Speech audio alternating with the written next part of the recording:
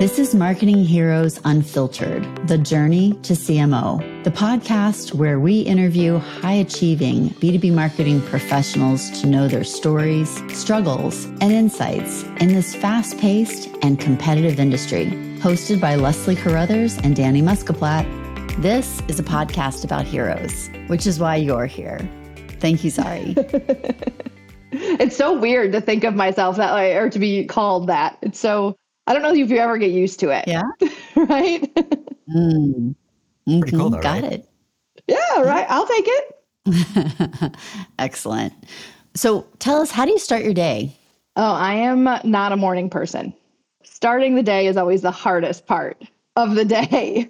My days are generally pretty meaningful, but I'm like a roll out of bed, brush my teeth, run into the office kind of person. So Got it. Not a lot of real start to the morning. It's just like jump right in. Do you go into the office or are you working remote? I work remote mostly, but I travel a fair amount. So my office time is generally when I'm in somebody else's office at one of our locations around the world. Mm-hmm. Got it. But where do you record your show? Because we have a pro on today. I'm not sure I would go that far, but our show is recorded usually at Eaton Center in Cleveland. So we do our video production oftentimes there, and then the podcast is recorded at the same time. Yeah. And we're talking, of course, about the making of What Matters. Exactly. It's also weird to call that my show, but I guess it is. Can you give us the background? How did it come to be? Yeah. So as we were planning a few years ago around how we wanted to really build more brand awareness, how we wanted to think about big topics that were influencing in our industry and our customers, we thought, what better way than to introduce some of the leaders around our organization to our customers and to talk about the ways that we're thinking differently about some of those topics. And we thought interesting way to do that would be through a video series that then also translates to a podcast. And it's really my opportunity to sit down with some of our leaders and talk about the really cool things that are happening at Eaton. But I think more importantly, how does that impact the industry? How is it impacting our customers? Like, what can they learn from some of the things that we've already gone through that will hopefully help them in their journeys to electrify or to digitalize or to, integrate more renewables in their operations? So it's become a really fun thing. We started it pre-pandemic, took a little break in the beginning part of the pandemic, and then came back and did a couple episodes virtually, where we were just doing it similar to this. And now we've tried to get back face-to-face where we can. That's great. And how did it fall in your lap, or how did you become the host, MC of it all? I don't know how that happened, honestly. So we were talking about new ways, like, let's do this video series. And then, our team, the agency partner team that we were working with and my team were like, well, you should just do the interviews. Like, I've been at Eaton I just had, this summer was 20 years. At Eaton. Wow. I know. Sometimes it feels like forever, and sometimes it feels like it was just yesterday. I have a pretty extensive knowledge of our business, and they said, hey, with that and kind of my ability to have a conversation with people, that we could kick it off that way, and it's worked well so far. Very cool. Wonderful. I like that. So that was the origin story of your show, which I'm going to call your show.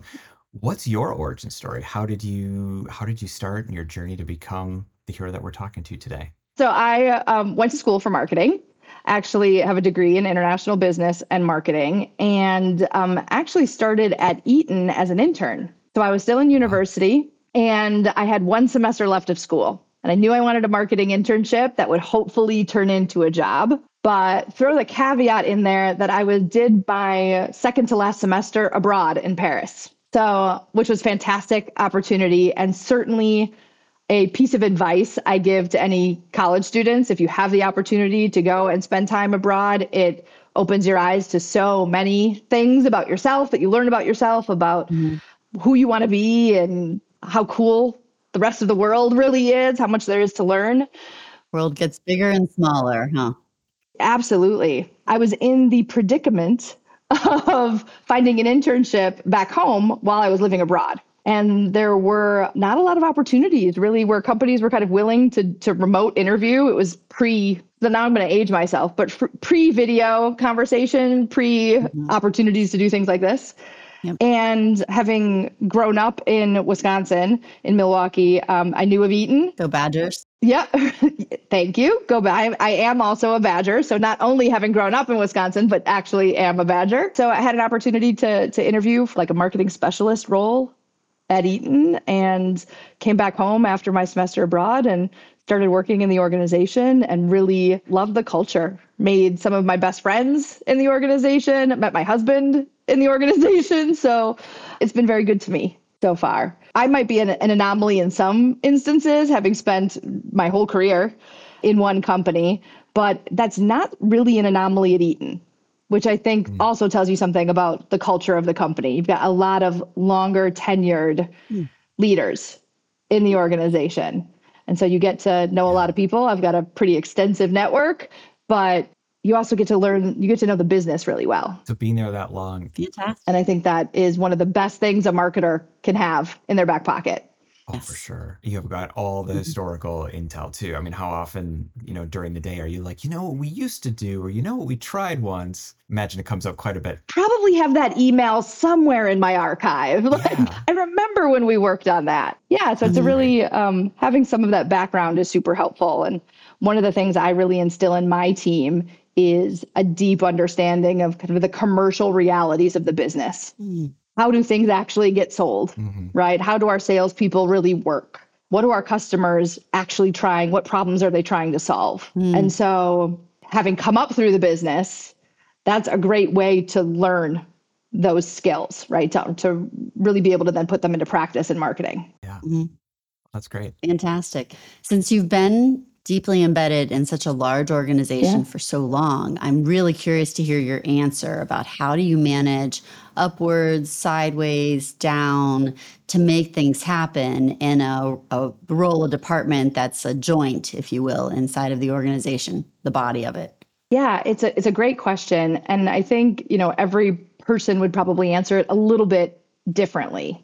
But one of the great things about having grown up in the organization is that you build a brand, right? So if you think about the work that we do for our companies, that's also something we need to do for ourselves, right? So how do you build a brand, particularly for a marketer, as a problem solver, as someone who's willing to roll up their sleeves and get the work done, right? Or dig into a problem by raising your hand and taking on hard challenges that you're not sure you can do, right? But you figure out how to get it done. And I think that being able to build that personal brand in an organization certainly has, for me, helped to navigate some of those managing upwards, managing downwards, managing laterally. And I think there's a lot to be said for building relationships that help you get the job done. Awesome. Yeah. So with a career spanning 20 plus years-ish, how have you seen marketing change over the course of your career? Wow. It's, again, dating myself. But like social media wasn't a thing when I went to school, right? Like when I started in the organization, like companies weren't on social, right? Video wasn't as big as it is now. Technology was nowhere close to enabling us to leverage data in ways that we could do today to better target our audiences. I feel like it's a whole different function than it was when I started out. And one of the things that I pride myself on, and that's something that's helped me really grow in my career, is being open to learning, right? It's understanding that nothing in our space is static. And so as much as we can learn, that we can figure out how to leverage new tech tools, right? Or what's coming next, that gives us an opportunity to really help, in our case, drive our company forward, do new and cool things that, other people aren't doing yet, but it's wholesale different. I feel like integrated marketing campaigns, IMCs, were like just a thing, like just starting to be a thing when I was coming up in marketing. So, and now what else do we do but integrated campaigns? Now, integrated campaigns are omni-channel campaigns, right? And we just see this evolution in this space, but it's also really, really exciting because there's so much opportunity to learn and to try new things and to be the hero in your organization, I think that's really a cool place to be. Definitely. How do you keep on top of it with everything changing so rapidly? How do you stay up to date? A lot of things. I mean, I am a big reader. So anything I can get my hands on, whether it's books or articles, certainly following other leaders in the space is a great way to learn, keeping on top of ideas that others have. And I found that building personal relationships with other people in marketing, right, is a great way, bouncing ideas off each other, being part of an industry association where you can talk with like-minded people, gives you some great insight into, what others are doing or what the next thing coming might be. Leverage your community. Yeah, perfect. Absolutely. Yeah. So what advice do you have for the next generation of marketers? A couple of things I would say. So the first is be open to not following a traditional path, particularly in large organizations. And Eaton was this way, and in some ways still is, right? There's not always the perfect next job, right? It's not always like, here's the steps. So if you think about a lot of other functions, there's like, okay, you start here and then you take the next job, and there's a really direct career ladder. And I think oftentimes in marketing, there's not, right? There's so many sub-functions of the function that being open to getting off your ladder and moving to the ladder next to yours is really important. That doesn't necessarily mean out of the function, but maybe out of the direct line you thought you were going in. One of the things that I've been able to do in my career is make jobs for myself, right? Or find opportunities where there's a problem that's not being addressed and being able to build the case for, I should be able to help the company solve that. And then it opens the door to a new role and the next step in your career. So looking for those opportunities where someone's not solving a problem that you think could really help drive the business, and then figuring out how to tell the story for why you would be the right person to do that. That's awesome. Can I just probe a little bit deeper on that? Yeah, Because sure. I've recommended that to staff. I've heard that from other people, and I know a lot of people who've been very successful. I've also seen it get quashed for reasons that, yes, there's a need, but we don't have budget, or now is not the time, or we're actually decreasing staff, not increasing staff. Do you have any tips or tricks for the people listening of how to craft that story and succeed in spite of contracting resourcing, contracting budgets, more competitive landscape, all the stuff that holds us back, all the headwinds? A lot of it, I think, comes down to what outcomes are you going to be able to drive, right? So if you can prove, right? But if you can show evidence that the work that you would do in that space would help drive more pipeline or drive more efficiencies or drive cost avoidance. So I think oftentimes as marketers, we tell stories and we're great at storytelling, but we don't always connect it to an outcome well, particularly when we're talking about our own careers, right? We do it really well in the work that we do for our companies, but we forget to do it for ourselves. So I think that being able to articulate what the outcome really would be is important. The other thing of it is, and this isn't always easy to accept, but sometimes you got to start doing, right? So pick a piece of something that you know is a gap and show the results that you can make, even if it's not technically your job. One of the things I think is really important and has helped me in my career is I don't like the phrase, like, that's not my job. Certainly we can't all do everything, right? But being a person who is willing to help figure things out, whether it's directly in your span of influence or control or not, I think that shows your leaders that you're capable of doing more, of doing better, of doing bigger.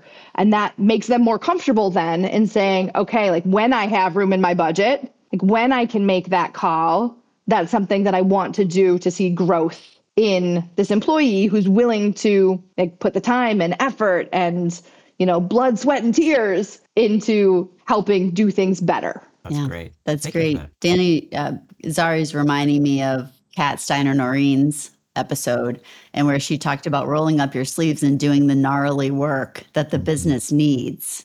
Sometimes that there it's not isn't fun. a role for Yeah. a title, right? You're not sure what you're doing. It might be a little more visible than you'd like while you're practicing, trying something out. Yeah, and that ties back to what you were saying also of managing sideways, upwards, and down. I hear those things in lockstep, like your personal brand and how you're known. Absolutely. Yeah. Absolutely. Sometimes you got to do the hard work. And it's funny. I feel like outside of marketing, everyone thinks marketing is so glamorous, right? Like everyone wants to be a marketer, right? It's so fun. Not to lie, it is. Most of the time, it's very fun, but not all of it is really fun. And I think oftentimes people gloss over that. And it's the people who really do roll up their sleeves and like dig in to the ugly, hard stuff, I think are the people that, you know, leadership will stop to say, okay, like they took on a challenge. And I certainly look at my team and our function this way. Like they took on a challenge that was really outside their comfort zone and excelled at it, which is always awesome, or maybe learn some things that help make them a potential stronger leader in the future. And those are the kinds of things you want to reward. Yeah. Freedom to fail for sure.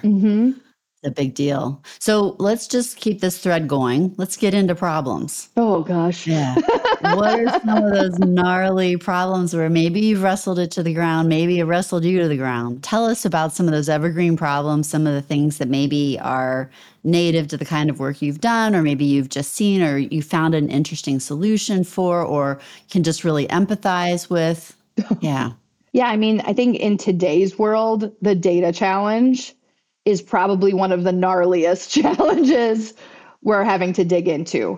So how much data we really have, getting access to it, cleaning it, making sure it's high quality, augmenting it where we need to. So gathering more data, particularly as we see changes in first party data becoming so much more important now as cookie policies are changing, as we see a lot of regulation around data privacy, managing that large volume of data and then being able to use it effectively. So wrapping your arms around it is step one, right? Step two is how do I actually use it to make decisions that will help make my operation or a function more efficient or effective, right? How can I use it to drive more operational efficiency?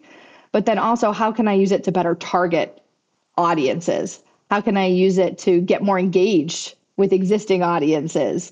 And those are challenges that are really big for an organization, particularly for an organization the size of ours. That is one of the big opportunities, the big opportunities. That's right. On the horizon. And I think we're doing, I won't say we've solved it. We certainly haven't, but we're getting much smarter about how we break down this opportunity into smaller pieces, right? What are the things that we can really get changed and affect quickly? What are the longer term opportunities and painting the vision for what we think it needs to look like? That in and of itself is, building that vision is challenging, right? You don't know what's going to change 2 years, 3 years down the road, but trying to articulate where you think you can go and what resources you need to get there is one of the big things on my plate right now. That's a great one. And how do you go about that? Like, what could you share? What have you learned that somebody could listen in today and apply? There's so much I'm still learning on this topic, but really understanding your data sources, I think, is a really big step. So mapping where data comes from, what systems are using which data, really driving to more harmonized metadata schemas and taxonomies, right? Putting some of the rigor in place in your organization is such an important first step. Having a lot of data is great. If it's all garbage, it's not so great anymore. Totally. Right? So putting the structure and the processes in place to help make sure that as you build data in your organization, you're gathering it in the right way and you're able to use it. I think business process improvement is so important. And I think in the function in marketing, you're hearing a lot more about ways that we can take some of the traditional supply chain tools and quality tools and use them in the office, use them for the function. So they take a little bit of tweaking. But if you think about some of the continuous improvement tools that are out there and using those to drive business process and marketing, that makes such a big difference in trying to solve the data problem. And it's not always where our heads as marketers go, right? again, like big thinkers, creatives, we're storytelling, but there's such an important piece of the function now, especially that is really around the operation, that's around process, that's around data. And that's becoming so much more critical in the organization. Yep. And if I may, you didn't say this directly, but I think I'm hearing, Zari, that there's the making sure you have the data, and then there's the processes that go with it for quality and quantity. And if those things are not at least in the same zip code, right, you get out of whack. Like we see this a lot where an organization has a ton of data, but there's been no concern for quality or no scrubbing though. And then you try to use it and there's this huge project in front of you before you can even do what you wanted to do, right? Or you're so worried about processes and systems and quality, but you haven't captured what it is that you need. So having that is there anything that you've done or that you'd advise folks on because it's a lot to keep all that moving at a similar pace? It's breaking it down into small pieces, right? You're not going to be able to do it all at once. So if you know you have a data quality problem, dig in and understand that problem, right? Take that piece of it first. I would say maybe not to take that piece first, because the problem is if you just focus on quality and you're not focusing on the process of inputting of where you're gathering the data from, you're just going to keep feeding garbage data into your cleaned up database. My advice really is to focus first on what data you're gathering, how you are hoping to use that data. Because the other piece of it is we don't need to gather data that's not useful to us. So a lot of times we've thought about let's just get all the information we can about our customer. Okay, but if you're not going to use that data to make any decisions or to target them better, don't waste your time trying to gather it, then trying to manage it, trying to keep it clean and up to date. It just adds more to our plates than we need to add. So focus on the data you need to drive the outcomes you want, build processes that enable you to gather that data cleanly. And then, and there's overlap in those two things. So it's not a sequential process, but then you can go and say, okay, now I need to go through and make sure that I'm standardizing the data already in my database to this new process or this new template. And that's not something that happens overnight. Right? Like we're continuing to work on it. It's been years and years and years of focusing on it, but you get to a place where you feel like you're making more progress than you are stepping back to fix things. And it's an exciting pivot point where you start to say, okay, now I can bring in more technology, right? That can leverage that data to do better targeting or to do better segmentation or whatever it is you want to do. But until you get to that kind of sweet spot of feeling like you're making more progress than taking steps back, a lot of that technology ends up wasted. Well said. And you're right. It's not the sexy stuff that you read about when you're getting your marketing degree. Right. At college. This is the stuff that's critical today to be successful, but nobody's going to school to be like, I want to learn how to fix our crappy data. Exactly. I don't think anyone would sign up to be a marketer if they knew that's a big part of what they would have to do, right? Or the need to become a master planner. Right. Yeah. Absolutely. Planning is so important and really is the precursor to understanding if you're effective or not. If you're not putting a plan together and you're not building a brief and you're not outlining outcomes, how do you know if you're doing a good job? We all have this gut feeling like, I love this campaign. It's so cool, right? We're getting great engagement on social. Okay, but what were we trying to accomplish? Like if that campaign was trying to drive pipeline, maybe you're not as successful as you thought you were. So making sure we're really clearly articulate what outcomes we expect to achieve, what purpose there is in the work that we're doing. I think that that's so important in again, building rigor in our processes and how we think about doing things and not doing things just because they're cool or they are fun, right? But doing things that are really going to move the needle for our organizations. Love that. Love that. So we talked about data quite a bit. I'm very glad that we did, by the way, because this is not obviously a problem it's not an opportunity unique to Eaton. Right. No, not at all. There's not been a single company I've worked at where there hasn't been grumbling about the data. So thanks for spending some time on that one. Not the sexy part, but a very it's really important and a universal truth of all modern companies. Absolutely. So fortunately, Leslie and I have a little bit of a list, and it's typically goes kind of in order. So I think it's a good transition from talking about data and the opportunities there. That all seems like solvable problems. To your point, you talked about breaking it down into bite-sized chunks, managing the process, managing the data, figuring out just what you need to decrease friction. Are there other opportunities that keep you up at night? I try to be as chill of a person as possible and not let things keep me up at night. But I also think there's so much content out there. There are so many channels we as consumers, our customers are all on, and really trying to find that balance between getting the information that we think is really important for driving, the sales process in front of customers, getting their eyes on it, right? And not overburdening the system further with more and more, maybe not relevant content. And I think figuring out that strategy and that balance of what customers really want, how they want to engage with you, what kinds of content they're looking for, and what we as marketers, or maybe even what our business people want to produce, that balance is a really important one to figure out, but it's also one that changes all the Mhm. time. So we were talking earlier about, the changing landscape of our function.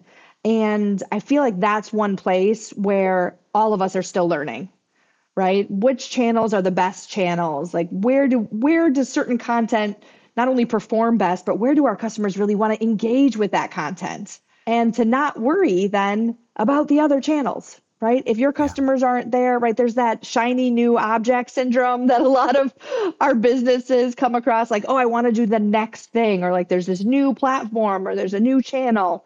But are our customers there? Are they looking for content from us there? So particularly if you think about social, right? There are so many reasons that people use social media, and certain channels are better for some things and other channels are better for other things. And that this idea that you have to be in all of them, I don't think that holds true anymore. And I think we need to figure out how to pull back and say, let's focus in the places our customers really are. Mhm. And then, if they move to other places, absolutely, we got to move with them, right? But we don't need to Mhm. necessarily drive that train. Like, let the customer tell us how they want to interact with us. And that connects really nicely to the data piece we were talking about earlier, right? What data do you have that tells you where your customers Yeah. most want to engage with you, where which content is performing best? And that might differ customer type to customer type, but understanding that landscape and then using that to drive your content strategy is another one of the things that like germinates in my head a lot. Yeah. No, watching someone try to be indiscriminately great at way too many things is maddening It really is. It really and is. soul crushing. And that push to do things and then you don't do them well. And it's like, well, Mm, why am I putting resources in that? Why am I mm, wasting my time in that when I could take those resources and put it in something that's going to drive more return for our yeah, organization? yeah, Absolutely. totally. And looking back over your career, having reached the level of VP, Mhm. is there anything that you would do differently in your career path?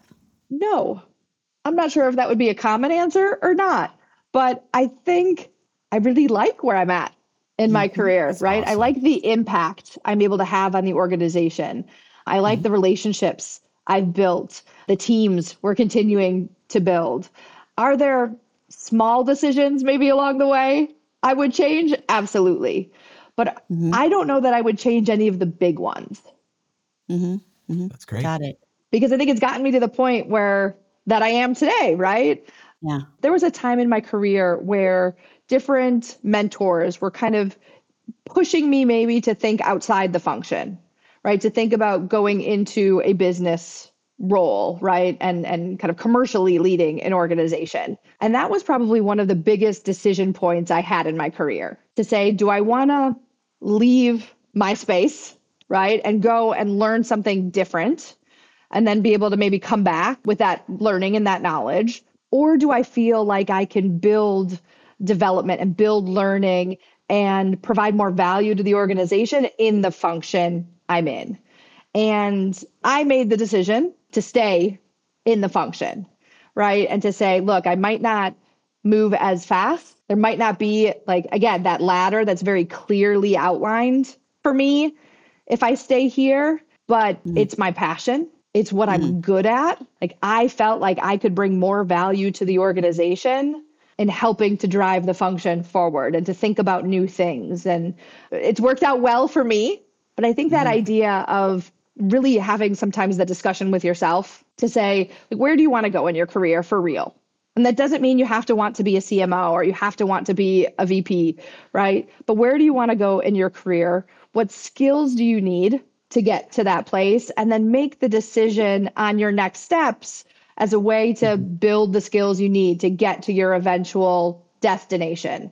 And it might, and we talked about this earlier, like, it might not be a straight line, right? You might have to zigzag a bit, particularly as you know, we talk about marketing continuing to evolve, the increased importance, not just on content, but on operations. And if you want to get to a leadership role in marketing, you need to understand both. So what kind of lateral movements can you make that will give you those development opportunities and skills? And I think, having spoken to a lot of people when I was trying to make that decision, right, saying, like, do I want to go do that? I've got some mentors like pushing me that way. And I had a really great conversation with a business leader at the time. And I said, I don't know if I want to do it because I don't know if I'll be happy. Even if I have to go do that, even if I go do that for 2 years, right, with the intent that I'm going to come back, I don't know if I'll be happy for those 2 years. Can I do it? Absolutely. Like, I really didn't have any question about whether or not I'd be successful, but would it make me happy? And was it worth taking 2 years out of my life, right? Because we spend so much time at work, right? Was it worth taking 2 years out of my life to do something that maybe wasn't going to make me happy just for the career ladder step it was going to give me? And for me, that answer was no, it wasn't. I felt like me being happy in my job and being able to bring that happiness and that energy to the job was one of the big values that I offer, that I brought to the table. And I didn't think I'd be as effective if I wasn't happy. I love that. Attitude is highly underrated as a quality in professionals. And I hear you really making like a Venn diagram where it's your mentor's advice, your self-awareness, and then the organization, big picture, and maybe throw the fourth in of, that self-awareness of knowing your attitude. Yeah, that's fantastic advice. Absolutely. It makes such a big difference. I feel like we need t-shirts that just say, will it make you happy? Will you be happy? And all mentors just wear it. And somebody comes in, whatever the problem is, you just do a Superman thing. And right, that's will it make you happy? You know, life's too short not to be happy. Right. And I do think, to the point, Leslie, you were saying, like, it is kind of underrated. We don't often think about, like, we're thinking about, like, the salary jump or the title jump or the next step in our career. And we don't always take the time to say, is this going to make me happy? And then you end up in a situation where you're in a job you don't love. And, like, no one wants to be in that place where you're just doing the work, right? Because we, like we said, like, you spend too much time. There's so much of our lives are at work, like, for good reason, right? Like, hopefully we're doing good things and we're helping, right, move the world forward. But you don't want to be unhappy when you're doing that. I love that. For sure. Can we do the rapid fire round? Oh, rapid fire. Rapid fire. I know. We didn't tell you about this. It's easy. There's no wrong answer. Okay. And you don't have to answer rapid fire, but we're just going to fire a few fun ones at you. Okay. Yep. Okay. If your career is a movie, who plays you? Oh, there are so many ways you could answer that question. I'm trying to think of the actress's name.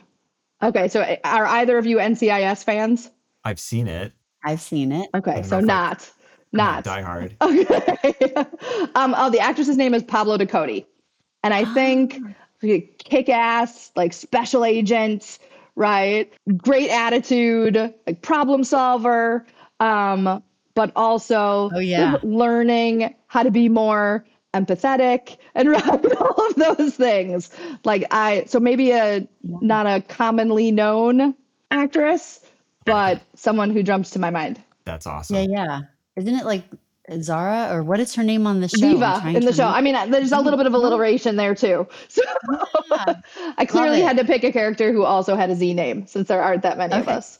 I like Yeah, it. yeah. All right. What's your favorite KPI? Return on effort. Ooh, that's great. Mm-hmm. That's a first for us. We Oh, haven't heard that one good. before. Really?